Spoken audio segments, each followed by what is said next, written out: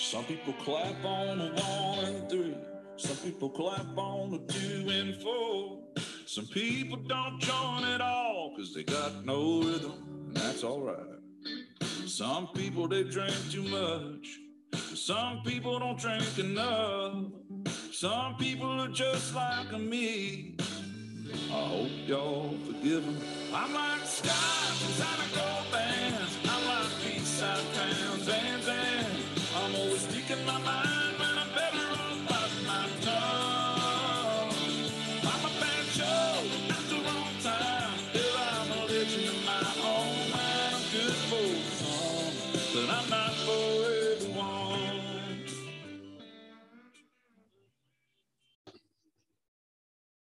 Welcome to another episode of Zero Ales and Hockey Tales with Wally. And today, I'm so excited to have on a 38-year-old from Stockport, England, a staple with Ultra Cham Tigers and Aces, broke into the EIHL with the Manchester Phoenix and London Racers, then became a legend with the Sheffield Steelers. 1 KO Cup, 3 playoff championships, 3 league championships, and he suited up with them from about 2005-ish to 2015, earning him a testimonial with Great Britain's national team, 1 bronze, 2 silvers, and it appears he has also been in some type of an erotic hockey photo shoot. Welcome to the shed, Mark Thomas. Thank you very much for having me. Yeah, so I get into how we know each other, and I guess we never talked before, right? No, not really. Maybe, not in a nice way to each other anyway. No, yeah, maybe there was a couple FUs during a hockey game, right? Pretty much, yeah, pretty much in passing. Yeah, I could see that. But you did send your photos for the poster, so I want to know about this picture here. So you guys were naked on the ice. What, 6, 7 of you? Yeah. Episode 71, Jono, and episode 54, Leggy, were both in this photo, folks.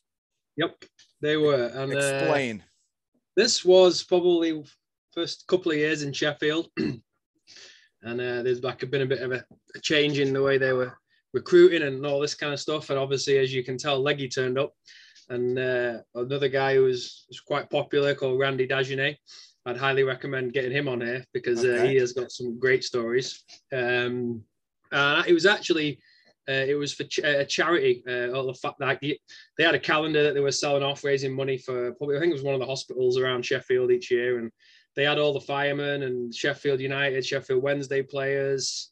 And we got the short stick as well. So, we were fully naked on the ice. The thing was, there was obviously the people taking photos, but the funny thing about that story was there was a guy with a camera running around videoing it, and he spent more time behind us than he did in front of us. So I'm not quite sure what was going on there. Yeah, I was curious just how many people were in the rink, right?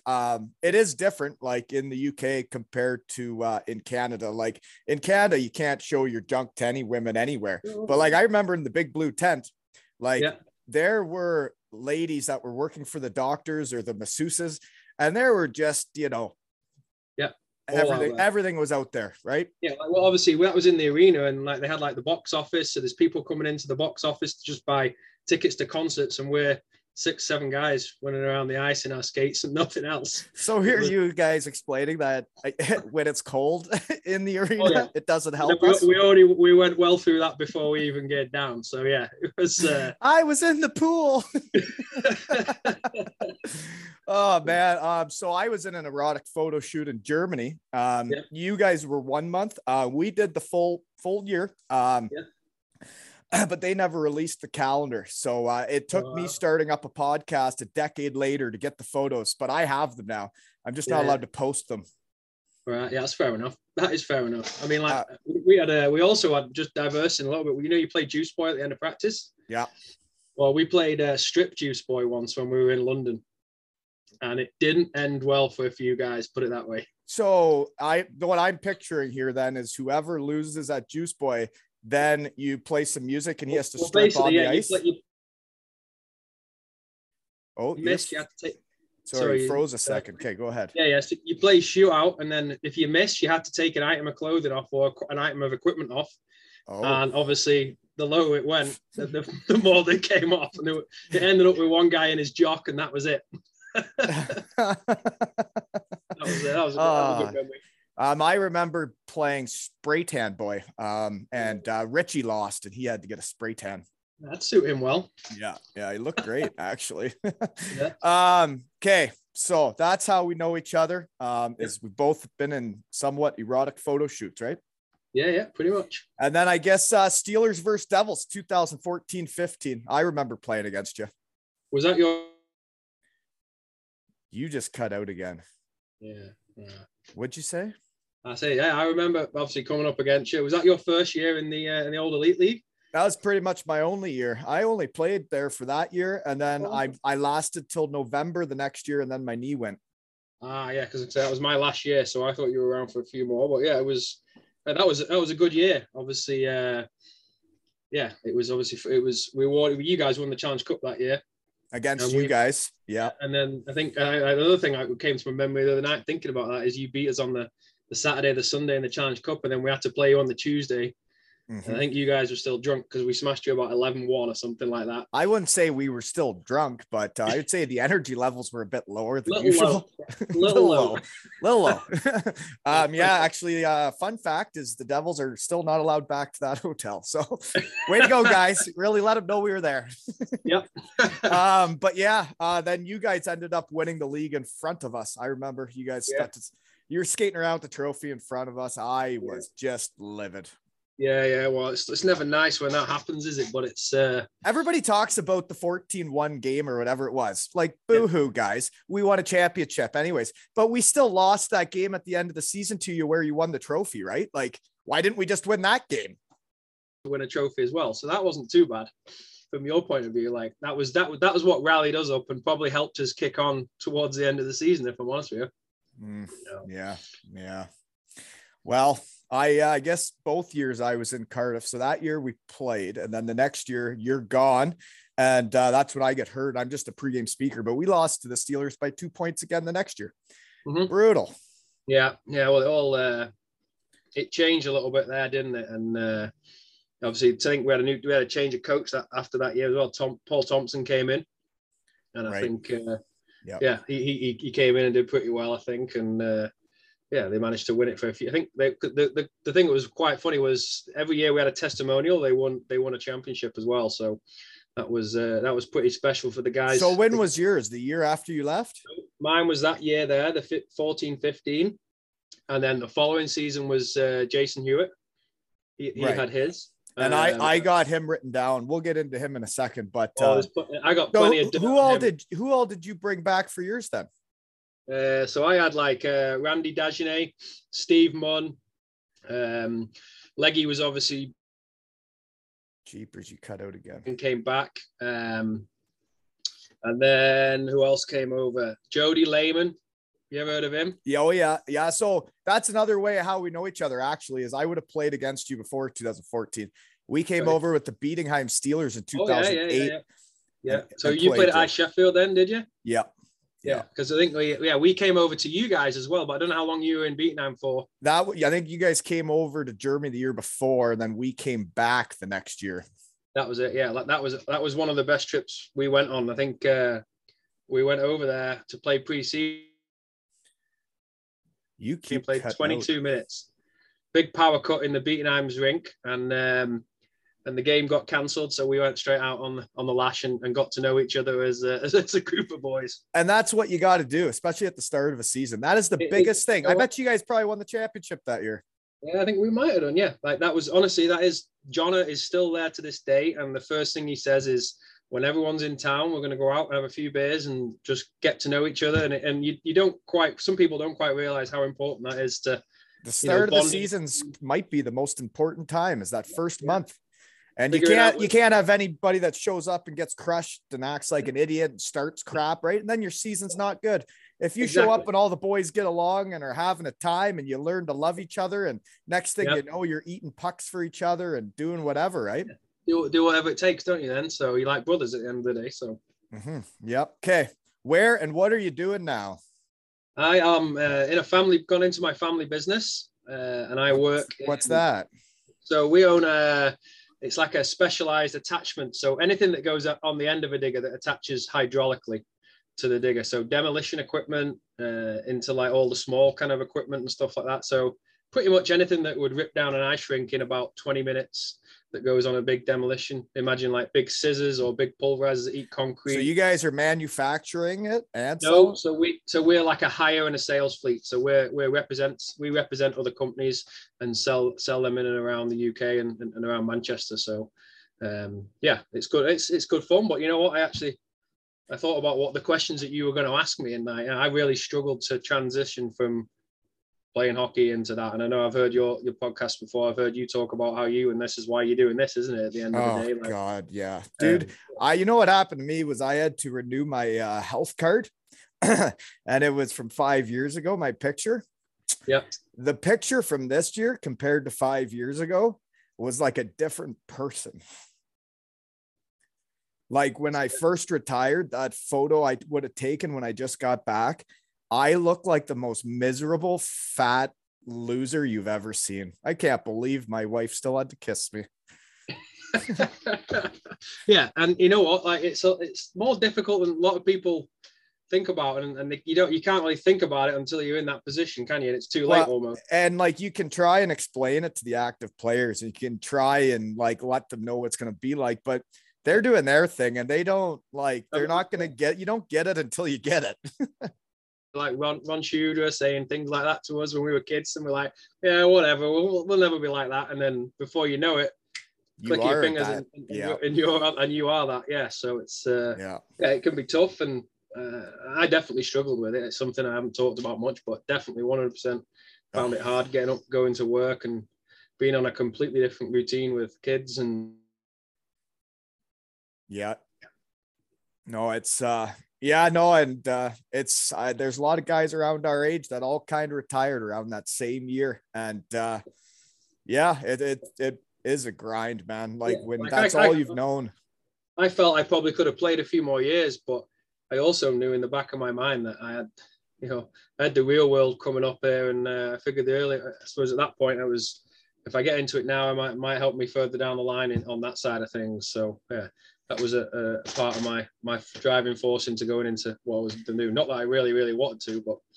Well, I'll be honest, I'm kind of thankful my knee went, because I would have got into the routine a lot of guys do where you just keep going back for a year because it's easier.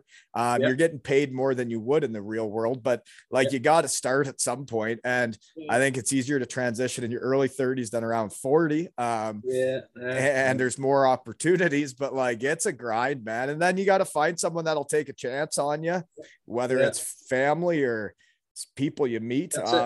I got very, very lucky, man. My story of the way it all went is so ridiculous that I've never explained it. But basically, I was at the playground in my neighborhood with the kids, and I met a guy, and we just got shooting the breeze.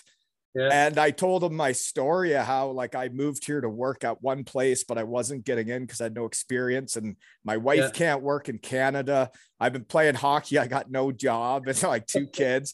And, and then anyways, he said, well, my company's got jobs. And I'm like, well, I heard that place you travel a lot. He goes, well, there's some jobs that do, some that are right here.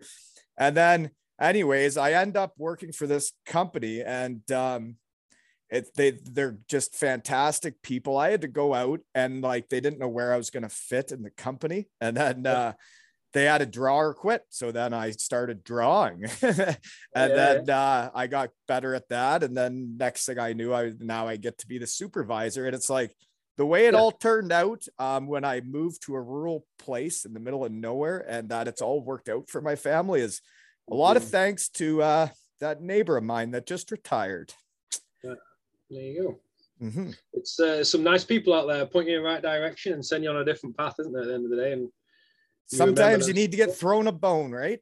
That's it. That is it. Exactly. So yeah, I was with Johnny yesterday, actually, Jonathan Phillips. His kids were playing against my kids in under 14s hockey in Manchester last night. So yeah, how'd it go? The Sheffield won, to be fair. So you cut out. Game. Yeah, it was a pretty good game. They won 7-4, and they've just introduced now since Christmas contact into under 14s hockey. So yeah, it got a bit feisty last night. So it was it was good fun though. The kids have got to learn, haven't they, and all that kind of stuff. So oh yeah. So how many kids do you have?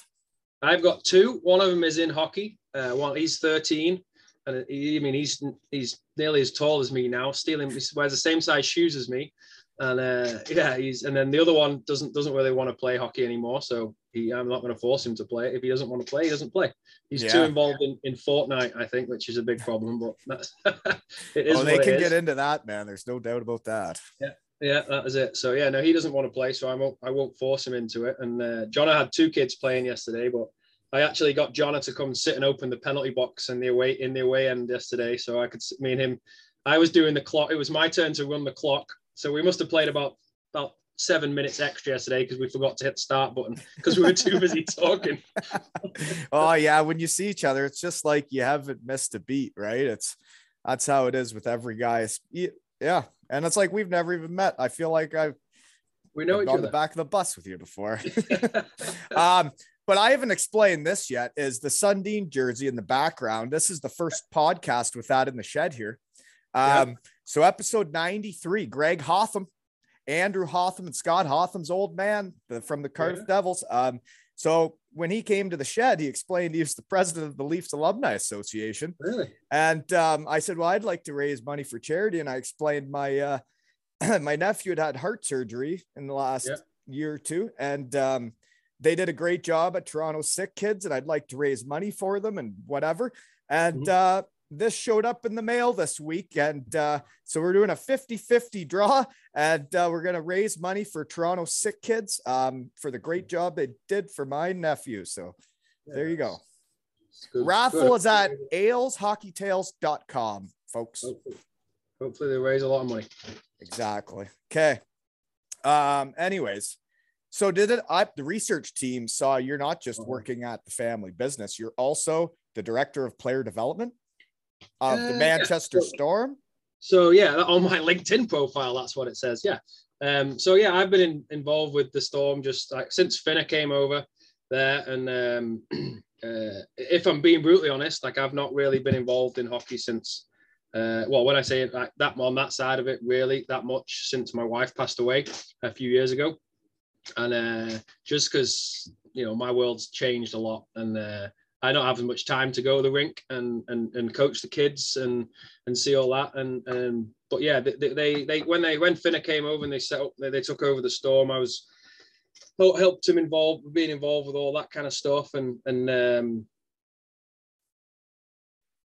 between the Storm and the Storm Academy. And it's something that they've been working on for probably 4 or 5 years now, and hopefully they might start seeing the benefit of it. And in the next few years, where they have a couple of kids that are, the kids are starting. The odd one of them is going to go out practice out with the Storm on the pro team, and it's just a steady stepping stones for the kids that they're being taught stuff that in this country I don't feel that we have enough links to the juniors.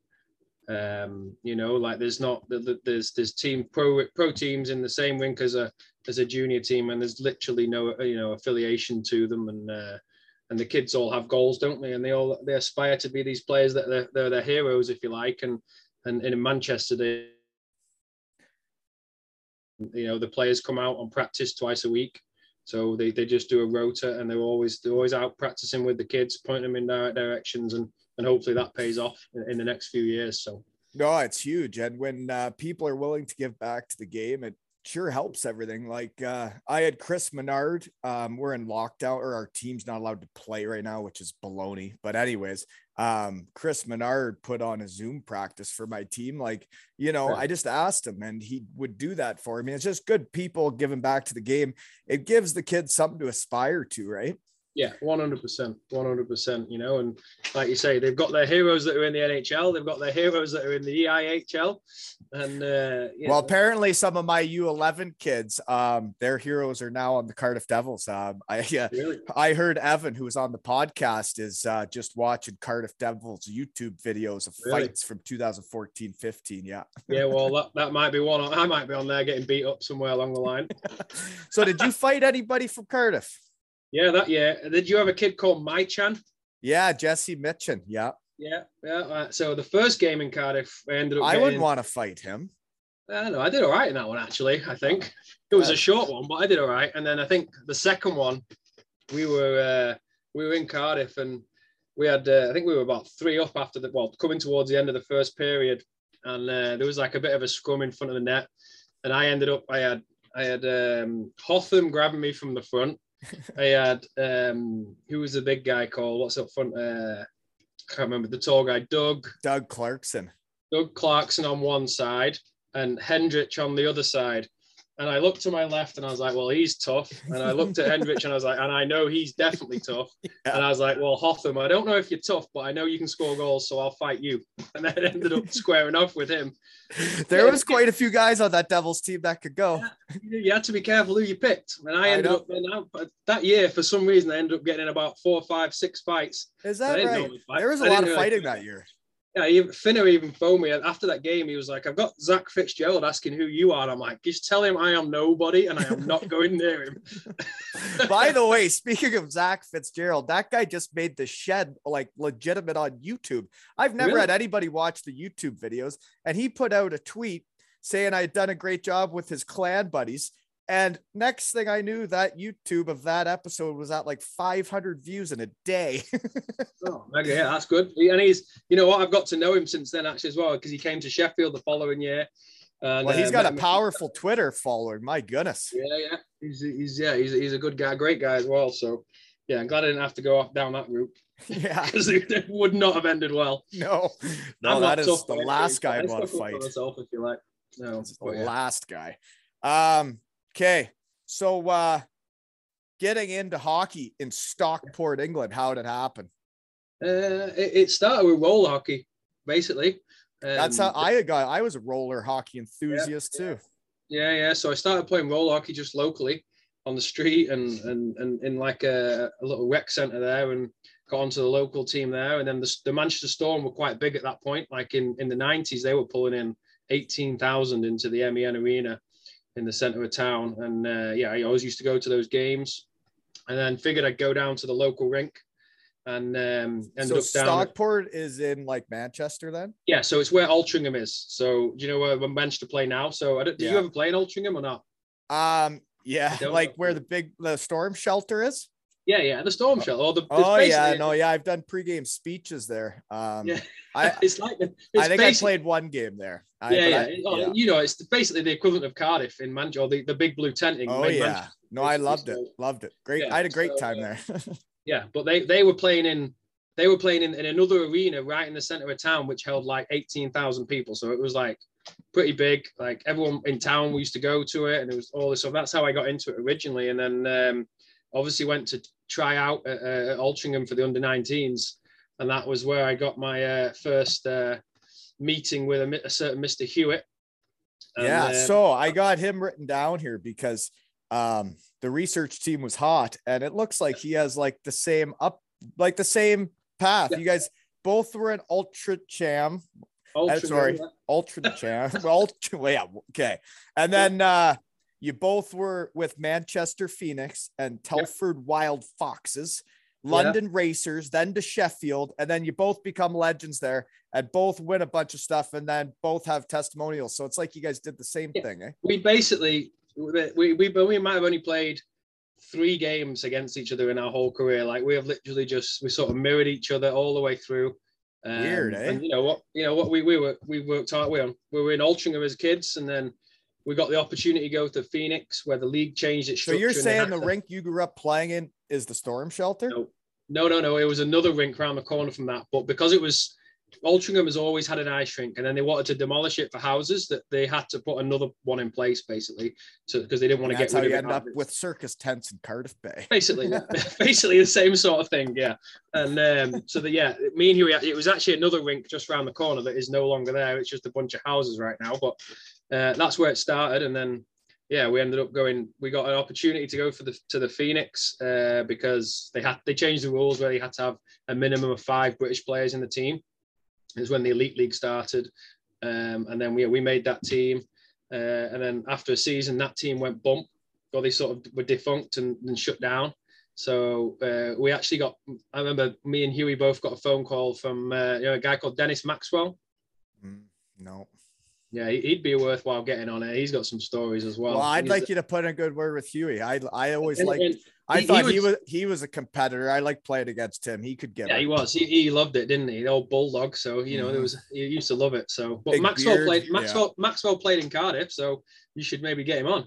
Okay, there's a lot of people to have on. I tell you, it's hard to keep up. I tell you. So yeah, and then he pulled us in and took us down to London, and we just in London. Like we had just one hell of a team, like, and I'm talking just meats everywhere. I saw the lineup. I couldn't believe some of the names on that team. Eric Cairns, Jason Robinson, Jeremy Cornish, like you name it. It was just like 7-8 deep, and all we used to do was just try and beat people up. So they would have paid them a lot of money then to come over, and that's why they go tits up halfway through the year. I don't know. Like they had. It was when the year the lockout so they're all looking for teams to play for, right? So they had a few NHLers in the year, or a few NHL tough guys playing in the league that year. But yeah, I think they played a few. They had something else going on with, I don't know whether it was a lawsuit or something, where a kid got hit and he fell down the boards and the rink staff hadn't screwed the screws in flush, so it was out like this. And as he came down, he ripped his cheek. So I don't know whether there was some kind of law. I mean, I'm probably saying something there that they didn't ever want to hear, but I've just said it now, so it's too late. Yeah. And and there was some kind of lawsuit going on that they just thought it was best to fold the team. So, halfway through the second season, me and Huey are sat here with no team again. I was going to ask you what it was like playing in London. Like that would being right downtown. It couldn't be cheap apartments for a team to be getting for players either. Like they had even to live down there for a player, right? Yeah, exactly. Like the housing just down there is just extortionate. Like we were kind of out of town in towards like East London where the Olympic Park is now.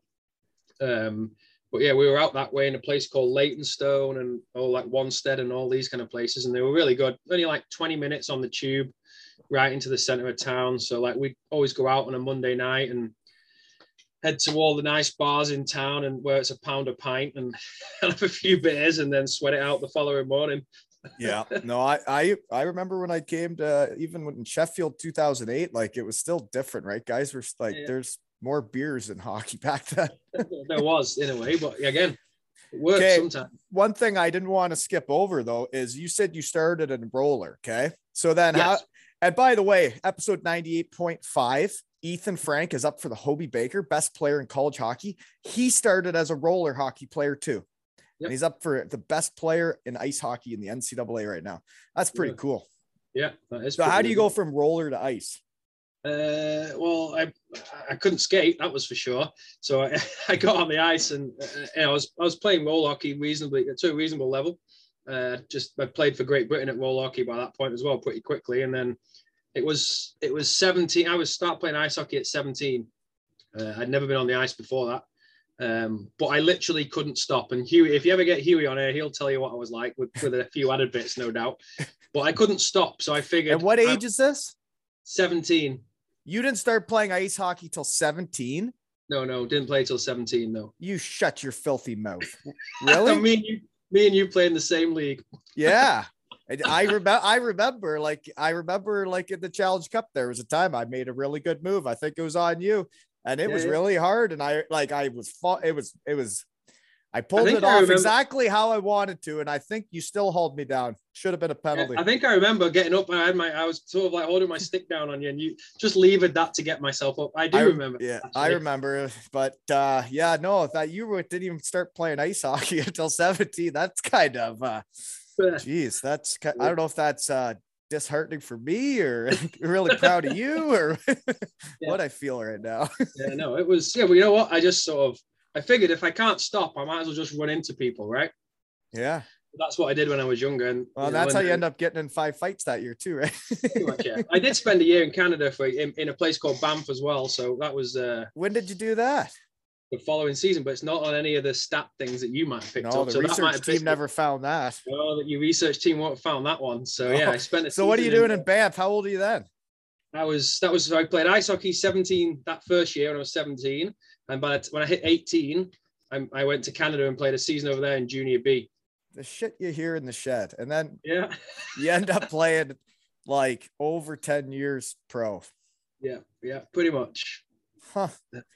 Weird shit. Okay. Wow. I don't know. So you also played for England in the under-20s too, eh? Yeah. So they were a team in the league in the EPL. Right. So did they have Team Great Britain at that point? Yeah. So it was just basically what they did is to try and help the development of kids. They put a team in the EPL, and they would play against other teams within that league, but then all the British players, the team would change throughout the season, really, and they just pull players that weren't playing in, but they were competing in the league as well. So I don't know. I didn't really understand it back then neither. So yeah, it was way over my head. Sounds confusing. But so you do end up breaking in with Manchester Phoenix, right? So that is that in the big arena? Yeah, they were playing in the big arena that year, and they were only pulling in 3,000 people in a 17,000 seater. So that sounds awful. It felt pretty empty. But you know what? Some of the cool things that happened. Our first ever game was against Cardiff in their old rink, the one before the blue tent. Downtown. They scored a goal in my first pro game. Scored the Phoenix's first pro goal in a competitive game anyway. So is that right? Hey, look at this, guys. We got trivia answers too for people in the shed, right? Yeah. That's a fun fact. You know what? I was proud of it as well. Yeah. So that's your first pro goal in your first pro game? I didn't. Yeah. I scored first pro goal, first pro game. Holy cow. That is after cool. that, but yeah, it was, you know what, it was, it's something to say that you've done, isn't it? And yeah, I've still got the stick upstairs. My son actually got it out of the loft the other week, and he was like, "What's this, Dad?" I was like, "That's my first ever pro goal, that one, in my first pro game." So yeah, it was pretty neat to tell him that. So yeah, for sure. That's awesome. So were the Phoenix any good? And how did you get on to the Phoenix? Because obviously it's a big jump from what you were doing before to pro. So because they had to take British players, the Phoenix went down the route of recruiting local players, which was you and Huey. Basically, yeah, they held trials and they picked 5 players out of about 35 that went on this trial. So so we went and did that, and it was, I don't know how easily we made the team or not, but yeah, we made it. And we out of the 5, me and Huey were the ones that had the longest careers, if you like. Well, yeah, you had quite the careers, no doubt. That's cool. You did all that with someone, right? So he grew up in that same area then? Yeah, so he was just he's about 15 minutes from where I live, and it's sort of on the other side of the rink. So yeah, the rink's in the middle of both. But he still plays hockey, doesn't he?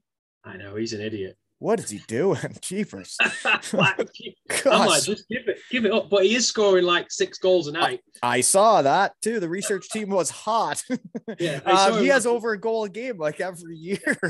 Yeah, I saw him the other day actually, and I was like, I've noticed you're not been getting any stars of the weeks anymore, because they do this 3 stars of the week. And he's like, yeah, well, after the first 7 weeks, I think they feel bad they can't keep giving it me every week. So someone else is getting it now. But yeah, you know what? He's got a pretty good job as well. So he works for Bauer in England. Really? So it's still so. Maybe he can even sponsor the pod, because I got nothing but great things to say about Bauer, because those were the sticks I used my whole career. My worst ever hockey playing was when I couldn't use Bauer. So yeah, that's it. And he works them, and I'm sure if you get him on, I'm sure he'd do something with you. Yeah, even though I know he is. And we can even donate to charity. We got quite the platform here now. There you go. It's getting there. If people want to donate something, and they get to choose the raffle or the charity of their choosing, whoever donates. So there you go. New ideas. Okay. Anyway, so then you play for a year in the EIHL. So what's that like then, finally making the jump to pro? Because it can't be easy when you're in your second year ice hockey. Yeah, pretty much 3rd year, I think it was. But yeah, it was. That's ridiculous. Do you know that? Yeah, it was an eye opener, that's for sure. I mean, we literally got on the. I wasn't allowed to play D that year because they didn't trust me enough, which was fair enough. So you're 4th line right wing or what? Yeah, you're a lefty. No, we didn't have 4 lines back then. We were 3rd line. We had, Oh, you only had 3 lines. 3 lines of forwards and 5 forwards if we were lucky. Yeah, 5D, sorry, if we were lucky. And so basically the 3rd line was made up of me, Huey, and a guy called Mark Lovell, and we only ever got on offensive zone face-offs. And if the puck came out of their end, then we had to change quickly, basically. Isn't it funny with that too? Like if you're only playing that much and there's only two other lines, and like realistically back then, pro hockey players weren't in that good of shape. So it couldn't have been the highest tempo a game. Yeah, I think it died off, I think, quite quickly after midway through the second period. But for me and Huey, we didn't know any different, right? We're still like trying to go up and trying to catch up as opposed to coming the other way. And it was, but you know what? We met some good guys there on that team. There was some nice guys who looked after us and took us under our wing. We actually became our equipment. A funny story. Our equipment guy fell over and broke his shoulder in the ice and his elbow. So he couldn't do it anymore. So they approached me and Huey. They were like, can you help us out and become the equipment manager for the rest of this, for the next like 6 to 8 weeks, which was like, so it's kind of like how Thomas Murdy became the equipment manager in Cardiff. Like basically, yeah. So we was like, we'll give you the team van and you can drive around it. So me and Huey were like, oh yeah, we'll do anything. Like we weren't really bothered. We were like, didn't do anything else during the day. So it was like happy days. So anyway, the first time comes around, we played on the Sunday night. We had the jerseys. We came in on the Monday. We and Huey didn't know. Bearing in mind, we're like 19 at this time, 20. We pulled them all out the wash, threw them all in the dryer, and just hit the dry button. And they came out like a 4-year-old's jersey, basically. All the print on the back had sucked it all in and shrunk all the jersey. Oh my God. 2 20-year-olds. I still don't know how to do laundry, so yeah, there you go. I just dump everything in the wash and then straight in the dryer. Yeah. And then I learned that I wasn't supposed to put it in the dryer after that. So well, yeah, but that, you know what? That's the reason Sheffield won so many years is like you gotta have good people to win championships, I think. And I can just tell, and you know, when I post stuff and what people write to me, I can just tell exactly the teammates you and Huey were, and why Sheffield won so much. You got you two, you got Jono, you got Leggy, which was also a dandy, and then you got the goalie Jody Lehman for a while, who was also a dandy from what I hear. There was a few of us. There was Rod Sarich as well, right? You know, he was around for a long time, still lives in England. With his quite the core, right? And it's like what Cardiff had then after with the Joey Martins and Joey Haddads and Richie and Batchy, like the great people that are also great hockey players. And, you know, it goes a long way and I think some of that is probably lost in today's game. Are you ready for your player review yet? Yeah, oh no. I don't know that I can do player reviews just by podding with people, but I've played against you. So it's not that can you fair. Not bring up that I couldn't pivot to the right? I can only could. That's why it was a penalty, folks. It should have been a penalty. But we won anyways. No, you don't want it? It's fine. No, go with it. Go on, give it me. Okay, are you ready? I'm man enough now, I think. All right, here we go. You're a teammate kind of like Richie. You'll just do whatever the team asks of you. Like if they're like, will you block that shot with your face? You'll be like, yeah. Like, how do you want me to do it? You'll do that, but you don't want to be on the power play. You really don't. What you want is you want to be on the PK, and that's what you want. You can't wait to shut down the power play. That's what gets you going every game. You can't wait to shut down the other team's players. You know what? You didn't mind the glassing out. It's a safe play, right? It's a safe play. It's out. But you know exactly every time you got beat because it drove you nuts the rest of the day because you wanted to be very good at defending, and you knew that was your bread and butter, and that's what you did all the time was you made sure you were making the safe play. You were never going to be the reason the team was going to get scored on. You were just making it safe, and you're not, you know, you're either the 4th D-man or the 5th D-man, but it doesn't matter because you're going to be shutting down top players. It doesn't matter who you're out there against. You can play against anybody. Yeah, exactly. You know, I was just willing to do whatever it took to win, as long as we won. That was the main. You know what? There's a lot of British teammates like that. Yeah, and you know what? I wasn't going to score goals, and I don't know what it was, but whenever I did score goals, they always seemed to be in overtime or something like that. But I think it was because in the back of my head, I was like, oh, we've got a point, so I might as well just give it a go and see what happens. Right. Yeah. But during the game, you weren't going to do that. You're going to play it safe, and you're going to get the team the point, right? Correct. Never take risks. But yeah, I was an expert in getting glassing out and not going for icing as well.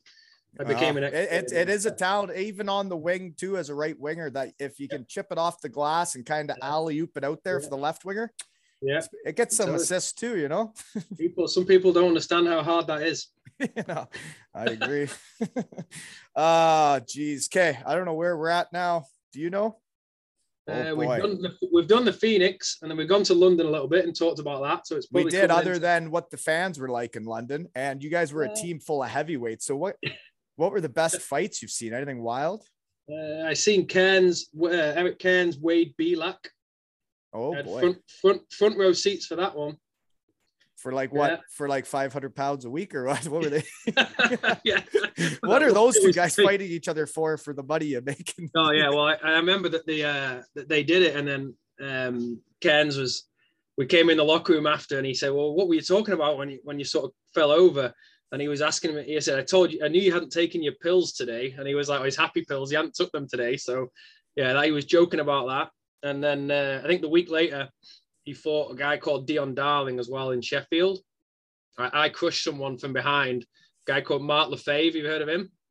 Wasn't he a coach? Yeah, he was coaching Dundee for a while. Nice hair, like swept over there, like fancy suits. I remember him. Yeah, he was playing in Sheffield. I crushed him from behind, and Darling. I was like, well, no one's going to do anything. Then Darling came in, and then Cairns just grabbed Darling and give him a little bit of a beating. So it was a good fight, actually, to be fair. And I saw some front, like Cornish beat up Payet, and then they had about 6 fights the one year. And then Corny, every time, I think he broke his nose once, and then 2 weeks later, Payet was asking to fight him again in Coventry. And Corny was like, fought him again, and just caught him with one right in the nose, dropped him. Then he went right past their bench, giving him high fives on their bench. And yeah, there's been some. It was a whole different game, wasn't it? It was absolute carnage. We had a huge bench brawl with Coventry once as well. Huey was out. He was in the playoffs. Huey had blown his knee the game before, so he was on the bench being head coach. And it all gone off. Everyone was all on the ice. And then I honestly think these are the videos, and this is around the time when I'm coming to Europe or thinking about coming or whatever. And you see the videos of what's going on in the UK league on the internet or wherever. And you're like, well, I ain't going to that league. Yeah, you're all right. But it's amazing how they've changed the highlight of that not a lot of people see on the video is because Huey was on the bench. Obviously, things were getting said between the benches as well, and Cairns got dragged off, and like someone had thrown a stick towards the bench towards him, and Huey picked it up, and you can just see the anger in his face, and just javelins it back right at Paul Thompson. So they laughed and joked about that for years at GB, but yeah, Huey was not happy about that when that came over. So yeah, not a lot of people brought that up, thank God. Huey's a bit of a competitor. I remember playing against him. He's like a bulldog out there, eh? Oh yeah, that was the old nickname, wasn't it, when Sheffield? So yeah. He worked hard. Yeah. So then you guys had a lot of fans then in that rink? You know what? It was hard. Like we played on a Friday night at 8:30 in London. Because part of the reason it was 8:30 was because the teams couldn't get to us because of the traffic. And like, I don't know, it was we had a small core of fans. We're talking 500, 600, 700 people. That was about it. It was only a small rink that held about 1,200-1,300 people. So, I mean, in hindsight now, looking back at it, it was only ever going to go one way with, like they just weren't going to be able to make it pay. Like there was you'd have to do it big time, right? It wouldn't make sense not with the price of apartments. Then how are you going to get a big fan base? And there's so much to do in London, right? Exactly. Yeah, exactly.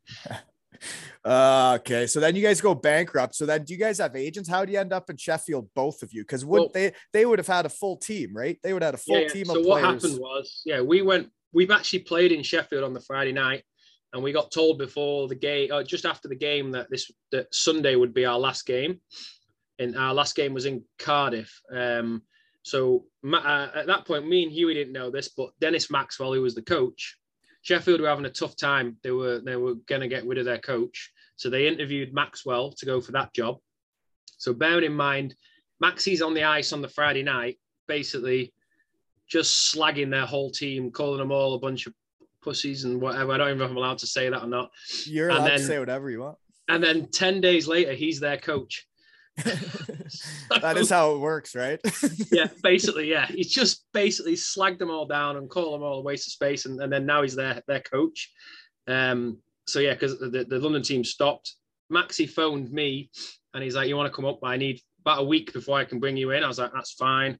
So I went home to Manchester, and Maxi called me up and said, "You know, I want you to come in now." So. Well, it's all about knowing Huey someone. actually went. This is the only time me and Huey ever played against each other. Huey went to Basingstoke. My second game or third game for Sheffield was against Basingstoke. So, like, national anthem's happening, and like I'm looking straight ahead of me from the other blue line. And he's just see his shoulders going like this, like, because we've never played against you. We're like two 14-year-olds laughing at each other. And isn't it fun playing your buddies? Oh, I always had the best time playing my best buddies. Yeah, exactly. And you're always trying to have one over on each other, right? Which I would try and hit them the hardest. Yeah. Oh, well, this is where it's leading into. So there's a little scrum broke out, and we're all tied up with like in our individuals, and it's all calming down. And I've got hold of my guy, and I'm not fighting or anything. I was just watching something else going on. I'm looking at the way. Next minute, I just get wham, suckered right out the side of my face. And I'm like, what the hell was that? Turn around. And he's just looking at me going, chuckling away to himself.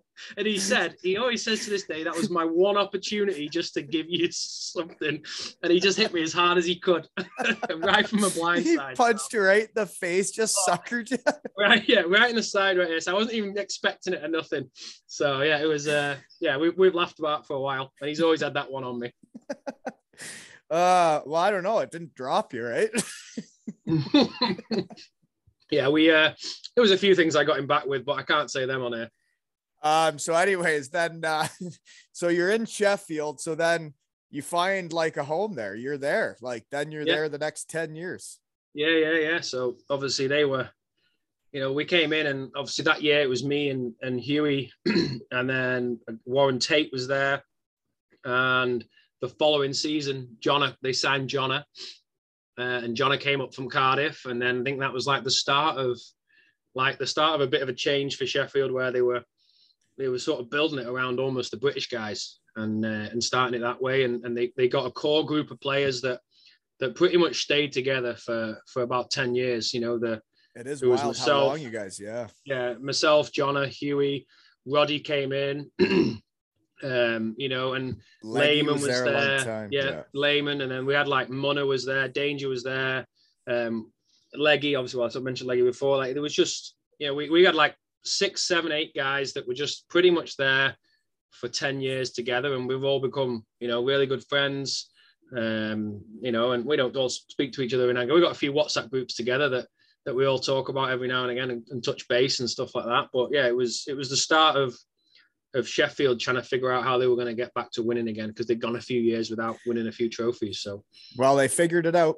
And yeah, they did. They made some. You know what? Now that we got a lot of Sheffield fans too of the Shed too. Just so you know. And fun fact, folks, is I guess everybody that knows me will think this is hilarious because I am so into fashion. We have a clothing line now on the website. We're selling clothes. So everybody that made fun of my clothes all the time when they played with me throughout my career, I have hoodies, t-shirts, soon mugs, kids shirts, and they're all at the website ailshockeytales.com, where you can also buy tickets for the raffle for this Sundin jersey and the 2 Ails hockey jersey that's about to be done this weekend. But I think it's hilarious that I'm selling clothes because I still just wear all the same hockey clothes I was given. You're one of those guys, but really bad dress sense. I'm not. Well, you can ask around with my former teammates. Ask Matthew Myers. Oh yeah, I'll ask him. Of my suit.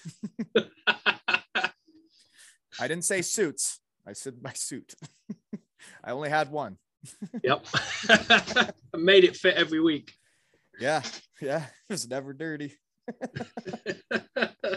So I got some questions then now that we're into the meat of this, the Sheffield time. Yep. Who do you think was your best coach in Sheffield? Oh, it's a tough one. We had a lot of good coaches, but for me, it was probably Ben Simon. Really, eh? I played with him in the AHL. Yeah, he was really good, and at the point he came to Sheffield, like, you know, myself, Jonna and Huey, we just had kids as well, so like we were sort of almost changing our roles within the team as well. We were going from being the young guys to being a different thing, right? Yeah, being responsible adults. Yes, it's an adjustment there too. Yeah, it was, and you know what? Yeah, he was just the way he led by example, because he was player coach as well, which is even tougher, right? And well, I know how he plays, and it's actually quite similar to the way Andrew Lord played. And those are the only guys that can be a player coach and have the respect of a team, is the guys that can literally work harder than everybody else. Yeah. He was the hardest working player, like, and he wasn't, you know, he also was very quick to recognize when he was having a bad game, and he would bench himself. You know, like he did that on quite a few times, and some coaches haven't done that, you know what I mean? And he was. I don't recall Lordo benching himself. yeah, that might be the difference. I remember him benching me. Yeah. So, well, yeah, no, he was probably the best coach we had, and actually at that time as well, Sheffield were going through a little bit of like ownership troubles, and there was a lot of change going on, and a guy from Cardiff was trying to get involved and buy the team and change the wage structures, and we were just having none of it. So it was, it was all a bit messy on the off the ice, if you like. But yeah, he definitely settled the ship and kept it going in the right direction. I'm pretty sure he's the head coach in Grand Rapids in the AHL now, right? Yeah, I think as well. I think, did he help out in the NHL game the other week or something? I think I saw something on. I know he was the head coach for Chase Pearson, who's like knocking on the NHL's door with the Red Wings. Are they affiliated to Detroit? I don't know. Yeah, that's right. He was playing for him. Yeah, yeah. So I'm pretty certain he went and helped with COVID. He might have, their assistant coach got COVID or whatever, and he got. That makes sense, because they're not far away in Michigan. Yeah. I don't know anything over there, so you're pointing me in the right direction. No, and I don't. It's like when I talk about out West Canada or out East Canada, I don't know anything because I've never been there, but I can talk Europe. There you go. Okay. So best coach was Ben Simon. He was only a year? Yeah, he was only there for a year, but just the way he operated and his professionalism, he got what the players needed. He works, he gives her. You know what? Yeah. A lot of similarities to Lordo, to be honest with you. The way they played hockey, how hard they worked on the ice would be similar to what they do off the ice. And if you asked him for something, 9 times out of 10, he would have come back and he had it sorted for you. And that's what you can ask for, isn't it? He was, I remember still one of my first AHL practice or whatever, we got to get in everybody's vehicles to go to the practice rink. And I got in his truck, and there were car seats in the back and little mitts. And I'm like, holy shit, I'm playing with like real adults now. Because I just came out of university where it's just a party, right? And then he had car seats. And I still remember that moment when I got in the back of his truck and I was like, whoa, he's like a dad. This stuff is real. Yeah, holy moly, that's like a job now. Okay. How about, other than Sheffield, I got to ask you this before I skip it, is on my notes here. I got finding out the first time you made Great Britain when you didn't play ice hockey till 17. Say that again. Sorry, say that again. You cracked up then. Sorry. The first time you found out you made Great Britain. Yeah. How'd you find out? Do you know the answer to this one? No. No, I thought you were asking me because someone had Simsy might have told you or something. It was actually Simsy who phoned me to tell me.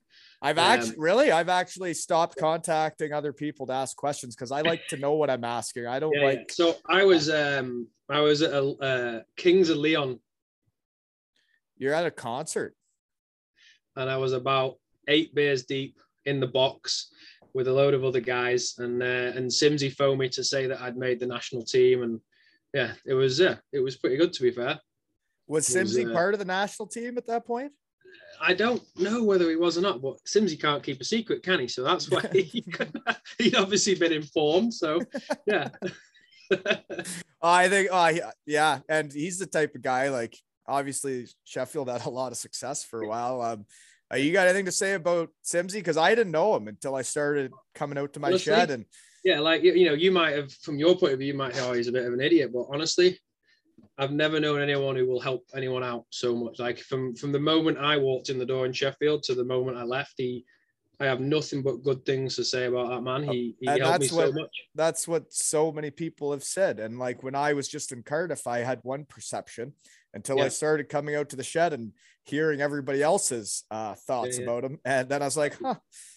Yeah. He there's no one else that cares more about Sheffield either. And he does whatever he can to make Sheffield a better place and, you know, a better organization. And you know what, he's done a lot for me in the last few years as well with after my wife passed away, and he's done all that, you know, he did charity, and all the charity work he does is just, I don't know. He's amazing. I don't even know how he has spare hours in the day to do anything, if I'm honest with you. Like and I know a lot of people might have a complete opposite, you know, thoughts and things on him, but you know what, he will do anything to help anyone if he comes across them and stuff like that. And then and that's what I see, and that's what I hear. And he seems like the type of guy, I've said this recently, is that like when you're on his team, like he's going to give everybody the benefit of the doubt, and everybody's on his team. He's going to help everybody. He's going to be there. But then there's no, like, he's the same as me. Like,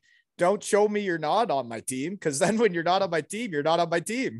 Well, exactly that. And you know what? Like I got told before I got to Sheffield, as long as you keep Simsy happy, you'll do all right in Sheffield. And like, you know, like if the second you cross him, then that's it and you're done. And we saw a few players do that in Sheffield, or like if you just weren't cutting it, he would. But that's just the same in life, right? Like it's with anybody. Right. That's the way it is. Yeah, and you know what? But he's not afraid to make those decisions as well. And you know what? If you're a good person, you got along with him very, very well. If you weren't as good a person and you didn't try to do things shady, he found out about it, and that was it. Yeah, and that's the way it should be, and that's how teams win. Yeah, having good people around. Mm-hmm. Okay, picture with your kid and the trophy. I thought that was cool.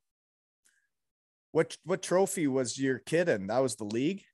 Yeah, so that was the league one. So the 2 years that my sons were both born, we won the league both years. So that was pretty special, because I've got a picture of both of them in a similar, you know, both sat in a cup for starters. Yeah, so those were two different I saw two different pictures. Those were two different babies. Yeah, pretty much. One you're laying like on your belly, and the other one, that was the first one. The second one with my wife in, and there was another. Yeah, that was the second child. Yeah, so that was 2 years later. So that's really cool. That's quite the timing. Yeah, at that point, everyone was like, "You need to have another kid so we can win another championship." So I was like, "You're all right." 2 is enough. Yeah, 2's enough. 2's enough. But yeah. Well, no, it's cool that, and the moments you get with your kids on the ice, right? Like that was my favorite part of, like, at the end of hockey, and why I have such a great tie with the Devils, was taking my son out on the ice after games, and like the way the fans cheered, is like they would chant his name, like the whole arena. And it's like those memories you have, is taking your kids out on the ice is something special, isn't it? Yeah. Like actually there's one in the background here now. Like, I don't know if you can see the photo. I might grab it in a minute for you, but I can see a team photo and one up top left. That's the one with the baby and the trophy. I can see it. I think that's the one you sent me. I'm looking at a different frame. I was looking at the one This was sent to me by a fan after when we beat you guys in that last game. You shut your filthy mouth. You didn't win. Like, you know, I got to put him on my shoulders. Yeah, and look at the joy in his face, and man, like that. And that was sent to me by a fan, and he's got that, you know, in his bedroom now. He absolutely for the rest of his life, he's got that photo. Yeah, he absolutely loves it. So those are the things that, you know, you get to look back on, and you know, he gets anywhere close to, you know, going professional or anything like that, but it's just the fact he loves it, and that's the main thing, isn't it? You know, I'll never force him to do anything. If he wants to do it, then he can do it. So it's all if they got to have the passion for the game, and they got to want to do it. It's not like us, for all the guys that got as far as they did, it's not because their parents were forcing them to do it. It's because they loved it. They wanted to do it, right? Yeah. They can't. Any parent that forces their kid, they'll go the other way with it eventually. Favorite restaurant in Sheffield? Damon's. What's that? It's not there anymore. It's just shut down about a year ago, and they turned it into a Weatherspoons, which can't fault, to be fair. But it's a restaurant called Damon's, and it did like steaks, and then for breakfast you could get French toast and all this kind of stuff. So they were all day. So it's And on your birthday, you get to eat for free. So it was good, to be fair. But yeah, it became a bit of a tradition in Sheffield on a Sunday when we've been on the road on a Saturday night. The big group of guys of about 5, 6, 7 of us that would all go to Damon's for pre-game meal on the Sunday, or like a big breakfast basically. But yeah, we had like French toast and Your like pre-game meal is French toast. I don't think that pretty much. I don't think you're allowed to do that in 2022 anymore. Well, we were in 2015 and it wasn't that year, so happy days. I agree. Yeah. Okay. What would be your favorite things to do on an off day when playing for the Sheffield Steelers? What do you do in Sheffield on an off day? What do I do in Sheffield on an off day? When you were a hockey player. I know, yeah. We would go into town to somewhere like a common room and play. There's like a bar called Common Room and play pool. Have a few beers with the boys. And that changed again from the year 1 to year 10. Like in year 1 and I was trying to figure out if people still play pool, because I just had this conversation with someone. Like, pool was a big deal back at the start of pro.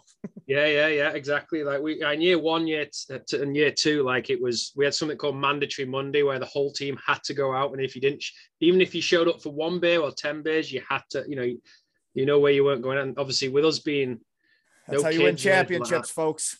It it goes a long way. They won't fully understand it until they've been there and done it. But yeah, and then as you get later on, it was, I don't know, we'd sometimes go and just have a jacuzzi and a bit of an executive in the gym and chill out, basically. Yeah, that was your days off, really. So, I'd come home. Well, it's interesting from the start of pro to the end of pro, like the difference of what you do in your days off, right? Yep, yeah. What are you doing day off? I'm going out and getting absolutely shit-faced. I gotta start at brunch. Yeah, I gotta last till about dinner, and then I'm gonna go home and go to sleep and be ready for tomorrow. Yeah. And then when you're in your last year, it's like, I might go to the gym tomorrow and just have a nice light bike ride. And I didn't do that. Get a massage. I went to the playground with my teammates with a couple beers usually with the kids. That's how I ended her. That was my active recovery, was walking to the playgrounds. And then I'd carb load with the beers and then active recovery home. Okay. Most memorable Sheffield Steeler team party you were involved in?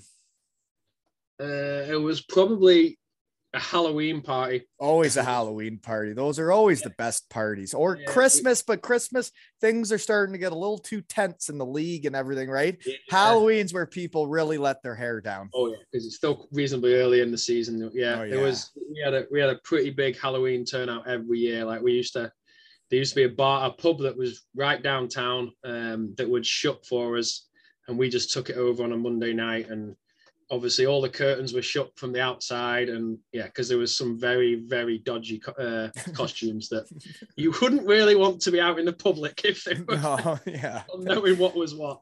There's some interesting outfits at Halloween parties for sure.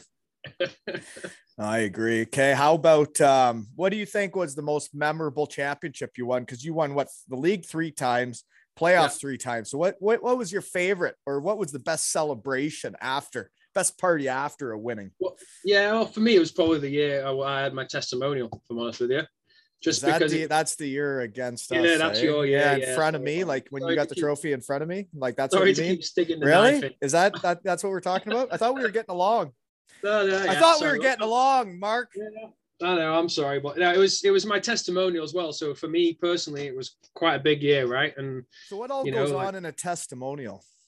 Like what else, isn't there like dinners and stuff leading up to it or something? So we had like all different events. So we had like a Question of Hockey, which was basically, I don't know if you saw Question of Sport when you were over there, like a TV show called Question of Sport.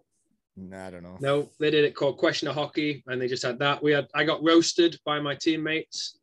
And I got to roast back a little bit, but not quite as much. I heard something, actually, because there's a lot of messages these days that come in, and someone did ask me to ask you about the roasting of your testimonial, and it was something to do with, I believe someone's name was Andrew. Andrew? Was that, he said, yeah, I don't know. Something about your roasting party, something I was supposed to ask you about. I can't remember. Did something happen? Someone say something very inappropriate? Well, I got, to be fair, my best speech was at John's roast, but there was a guy, Randy came over, and when I invited him over, obviously I'm paying for his flight, right? So he's getting a free flight over, and he asked if one of his friends could come, a guy called Brad. That's what it was. Brad, not Andrew. Brad. Yeah. So then, like, we had the top table, and Brad's like sat on the top table. Everyone was like, "Who the hell's this guy?" Nobody even seen him before in our lives. He's just a friend of. Oh yeah, he's just Danger's best friend, and he didn't want to sit anywhere else because he didn't know anyone. So he got seats at the best head spot on the table at the roast. So yeah, that was pretty good. Brad. And then obviously you have the game where the roast was on the Monday, game was on the Tuesday. So yeah, it was and then so I think that a roast, like you did a roast to Jono and to yourself. So like I just don't know if I would enjoy a roast. I don't know if I would people telling me a bunch of mean things. I was first in the testimonials, so I was like testing the waters, and Jono and Huey are sat there thinking, well, if that doesn't work and he doesn't make anything out of it, then we just won't do it. We'll just do something different. But the roast went down really well, actually, because Jared Adams had one in Cardiff, and Simsy had recommended it. So mine was good.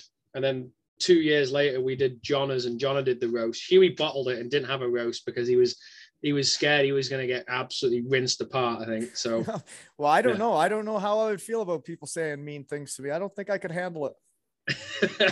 Yeah, it was all right. It hurt a little bit, but it was all good fun. Yeah, I know it would be. I guess that's how we basically always talk to each other, right? In the hockey world, we're really not very nice to each other usually. Yeah. And once that door gets shut in the locker room, it's frightening what gets said. Well, it's like when we go out for dinners or whatever, and you get the couples. I always remember my wife saying, like, "Why are you being so mean?" I'm like, "What? It's how I talk to them." Yeah, you gotta have thick skin if you're in a locker room. Yeah. So I guess my next question, then you probably already answered, but most memorable teammates would probably be that core you went through it with, right? Yeah, definitely like that. You know, the core group of. Well, I'm probably closest now with Jono and Huey. But obviously you add into that, you've got Danger, Munna, Lehman, Rod Sarich, Leggy. You know, those are the Scott Bassett. Those are the guys that were around there for a few years, and Finner as well. He was there for quite a while. You know what? And yeah, they're the guys that are probably, you know, I spent the most time with in my career. So yeah, they're the guys that are their favorite memories and of all the favorite stories that come out.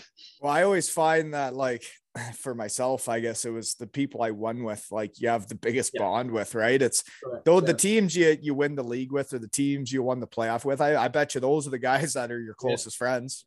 Yeah. Like the year before, actually, when like you had Stefan Meyer on air a few weeks ago, didn't you? I think. Or... He's a dandy. Yeah, I had him on his own, and then I had him in the Clan episode. Right. Yeah. So we actually got a good story about him when we were in Braehead on the Saturday night and in Cardiff on the Sunday. So Braehead to Cardiff. So we went from Sheffield to Braehead, played a game, and got on the bus and drove from Braehead all the way down to Cardiff and played in Cardiff on the Sunday night. So the doctor, like they'd got us like a hotel room when we got there, but we weren't arriving in Cardiff till like 8 a.m. or something like that.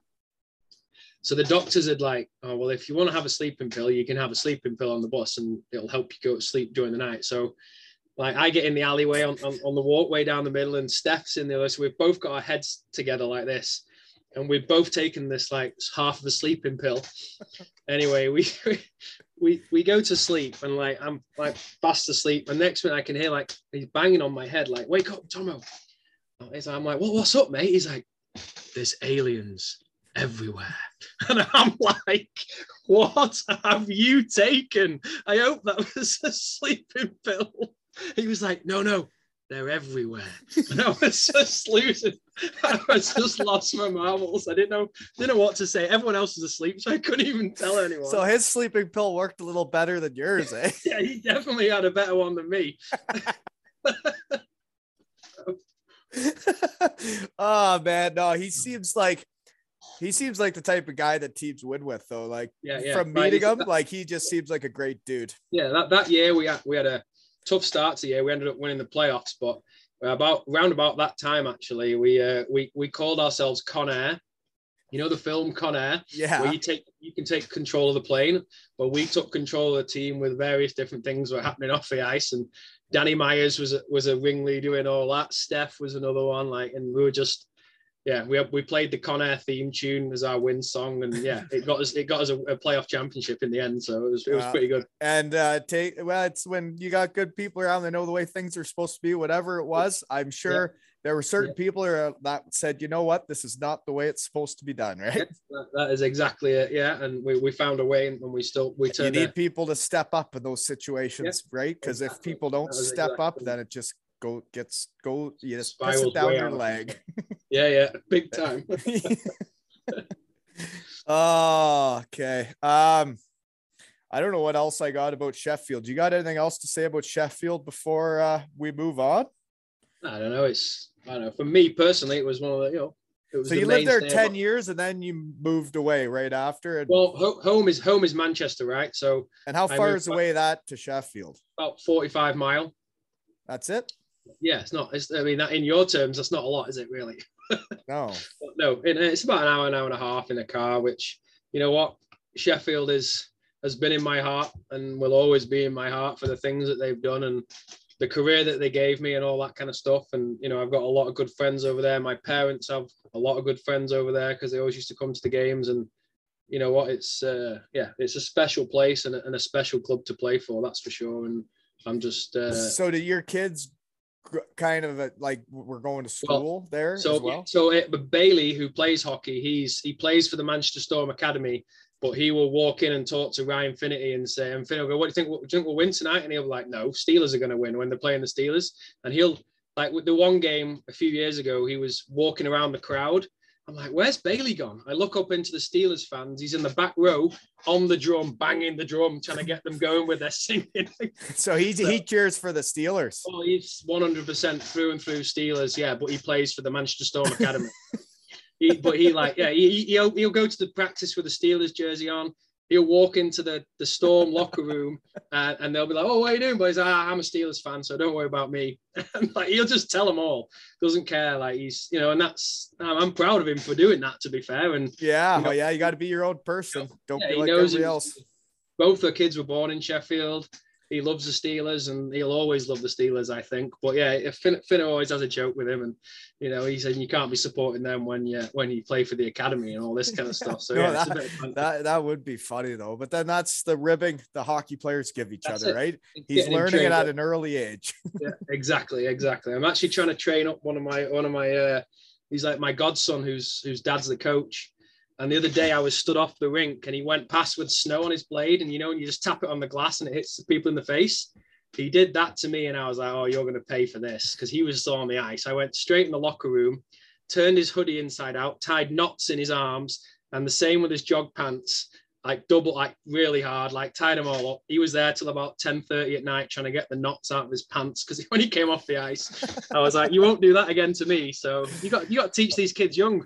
Well, and you know what? That's the stuff, when we talked about the transition out of hockey, is we lived a life where there's these pranks and there's this funny stuff that happens every day. And you're hanging out with literally 20 of your best buddies every day. And then it just stops. And then all of a sudden you're like, nothing even happened today. Yeah, it is. And then you're just in complete boredom and you're going under because nothing funny's happened today. You can't really go to a colleague and tie and not in his high vis because he just won't get it the same way. You can't chirp them the same way either. No, because you're getting a warning and you're getting the boot down from work. So that's not allowed in the real world. Yeah, exactly. That's why I come out to my shed, folks, 3-4 times a week, and people wonder why I do it so much, right? And it's well, all of a sudden I have funny stuff happening again. This guy didn't play hockey till he was 17, and then he played over 10 years of professional hockey, folks. Figure that out. Yeah, well, it was good fun. I'd go back tomorrow if I could, even, losing teeth. Everybody would, right? Oh, what I would do to go back. I'm just now getting fat and old and drink too much beer, and I've got more chins. with a Chinese phone book. So it's it's coming in quick. I thought about putting my snood on so you couldn't see it. It happens. I had to come out to my shed and exercise by swaying back and forth. That's how I get exercise now. But no, it's interesting, like the hockey, what it gives you, and like the friendships. I don't know. I love this so much. I didn't know you till today. Now, if we ever see each other, we know each other, can have a pint. Yeah. And it's like, I don't know. I just love this. Like, connection it gives you. Yeah. It's so fun, man. I don't know. Small world, but you know what I mean? No, it is. Don't get too emotional on me here now, Wally. I'm not getting emotional. I never do on here. I've never got emotional once on here. Yeah, like I'm in the last 2 years, really, I've only really realized what hockey actually taught me.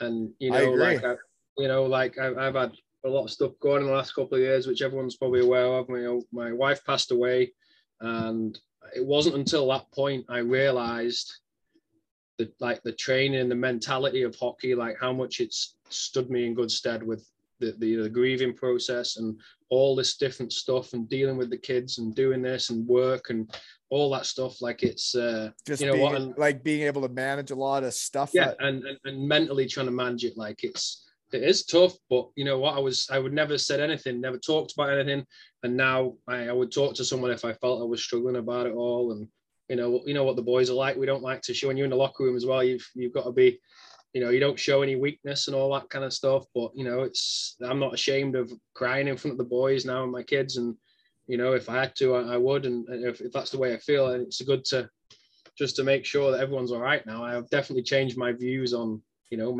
asking my friends how they are and stuff like that. So, well, you're right. Stop it. Now you're making me all emotional, but it's like, but seriously, it's like coming out here and talking about all this stuff with other people. Changed my life. Yeah. Well, there you go. Like, you know, you recognize that you were maybe struggling with something, and you thought, what can I do? And I don't know who gave you the idea. Whether it just came to me or whatever, but it was like, I was sitting here like brain spinning for months and months. Like, what am I going to do in the future? Where am I going to go? What is, how, you know, and it's just like, and I remember being a hockey player, and like, you love it so much and you want to be a part of it. And I was always thinking, I'm like, well, there's no way I ever could still stay in the game, because I don't want to be moving all over like a coach has to. Yeah. My contacts for that are in Europe. I'd like my kids to grow up at home in Canada around family. So that wasn't an option. And then you move home and you're like, okay, well, it's not an option. I don't even have contacts in the hockey world around here. Yeah. I've been gone for over 10, 15 years. And like, you know, it's a different place. But when I thought of this, and then like, once I started doing it, I just like, I love it so much. I can't stop. It's like my wife told me last night that I'm like a crazy ex-girlfriend in high school when I talk about this. But you know what? You found what needed to help you, and you know, good for you that you've found that now, and you're actually connecting with guys like me that we've only ever played against each other. We've never talked to each other and basically given each other.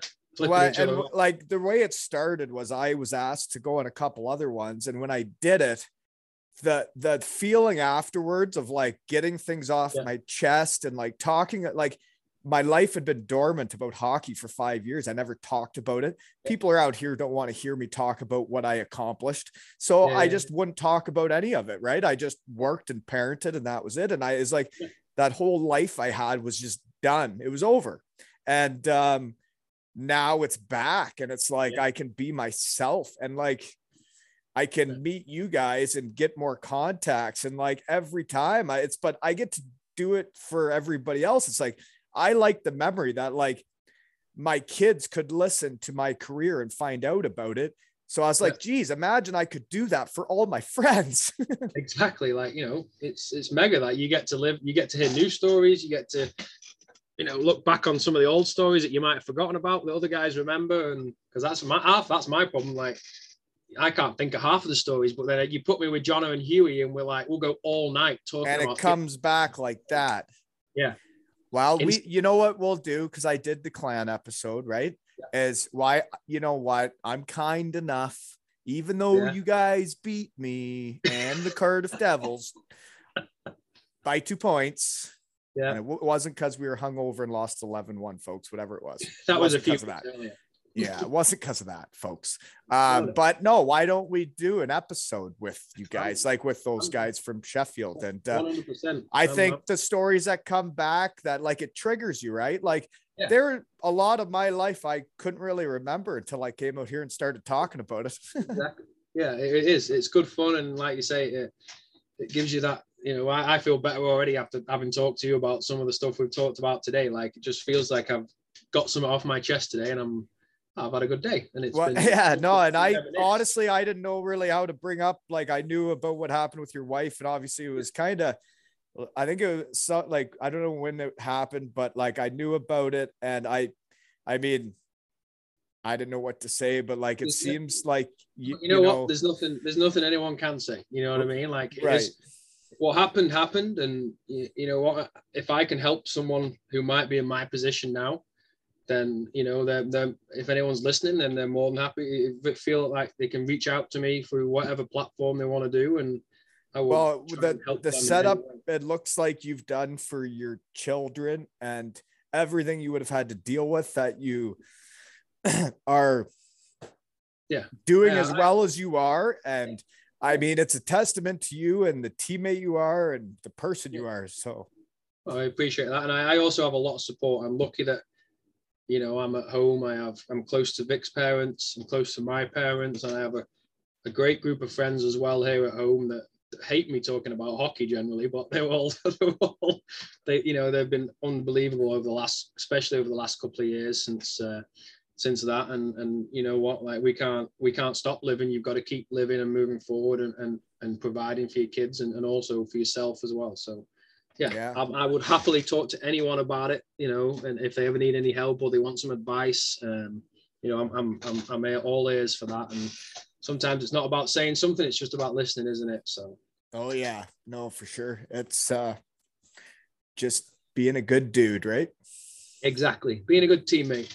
Yeah, and that's the shit you learn playing hockey, and you don't even realize everything you're learning, and it's guys holding each other accountable, right? You go through your career and like you do something stupid, the boys are gonna be like, hey, what are you doing? That wasn't right. Like, don't do that. And then you don't do it. You're like, yeah, okay. Exactly. Because and then you come out the other end 12 years later and like, boys taught me a lot. You don't realize it at the time until you get out there. Yeah. Exactly. It's been a road, that's for sure. It's a lot. It's lots of good memories. So there's a lot of twists and turns in the road, but like for when you see a guy that stayed on the same team for 10 years, those are the great teammates. The guys that stay on a team that long, they are solid dudes, and it doesn't matter what team it was or what league. If you're playing on a team for that long, it means you're a solid person. Yeah. So that's what, you know, we held other people accountable as well when they came to us. Like you said, we had a role as well. You know, it might not have been the scoring 40 goals a year. I was lucky if I scored 2 goals a year, but I had another job to do. You know, hold people accountable inside the locker room if they were taking the piss or not doing what they were supposed to be doing. Like I would say something then, and the same with Huey and Jono and all those guys. That was one thing we were all over. So, and it worked. It did work. So and that's what teams need, right? That's what everybody needs. That is it. Exactly. Well, the only thing I'm going to say at the end, you know, because I don't have any sponsors for this pod, so I'm going to be my own sponsor. AilesHockeyTales.com, folks. You can buy clothes now, apparently, which is hilarious. Thank you, Sean Collins, for everything you've done for me, because this is all getting made in the UK. Shipping is all in the UK. I'm not really involved, so thank you, because I'm kind of busy. And the Sundin jersey's up for raffle, as well as a 2 Ales and Hockey Tales jersey. And the money for the Sundin jersey, 50%, it's 50-50 is going to Toronto Sick Kids. So yeah, buy tickets and help support the charity, right? Yeah, it's a good thing. But you got anything else before we shut her down? No, thank you very much for inviting me. It's been, like I said, been the best part of my day. Oh, that just warms my heart, because like when I reach out to a guy like you, it's kind of like a cold call, but not really, because like I don't know you, but like, and you know what? When I started following you, I was like, I'd go on there. One, if he ever asked, I'd always go on. And you know what? When you put that call in a couple of days ago, yeah, things happen quick. Love reminiscing some good times, and nice to get to know you. And if you're ever over in England and Manchester and you want to go for a beer and maybe go watch a Man City game, then you let me know. Oh, it'd be awesome. Someday maybe there'll be like a whole UK tour the Waltons will go on, right? Well, you can stop off in Manchester and I'll look after you, that's for sure. Well, no, seriously, thank you so much for coming on, because the only way I can do this is when people make the time for me and are willing to come on and want to come on. And I mean, for me, it helped me. The reason I got into this was because I wanted to do it for my friends. And now I can do it for a whole bunch of people. And it's like, we would battle against each other, and it was every game felt like life or death. But then like you come down to like 5 years later and it's like, well, that was just a game. And yeah, we lost 2-1 or they won 3-2. And it's like, yeah, okay, well, we worked hard. And it was Bouncy's fault because he let it in. And yeah. Bouncy. No, Bouncy's doing well though. I saw he just won their first game back, and he's doing well. He's fair play to him. He's a hell of a goalie, that's for sure, isn't he? So he's really done well for himself, and to see it, like, you know, like it was his first year as a starter with me, or first year in Cardiff as a starter, and to see what he grew into is something else. Great sense of humor and some funny jokes as well. He's a beauty, that's for sure. Oh yeah. And if there's any Cardiff Devils fans listening, January 28th, you're allowed back in the arena, folks. Buenos for the boys. Jack, Evan, and Colby, episode 115. Throw Buenos on the ice at Sam Duggan. For my boys from my under 11 team, please. Thank you. And thank you for coming on. I hope your boys like listening to it. And let's set up a Steelers call with, I'll get Huey on too, but we'll set up a Steelers call with that core group, eh? Let's do it. It'll be a good time. Let's not talk about 2014-15 anymore. This has been another episode of 2 Ales, 0 Ales, and Hockey Tales with Tomo and Wally.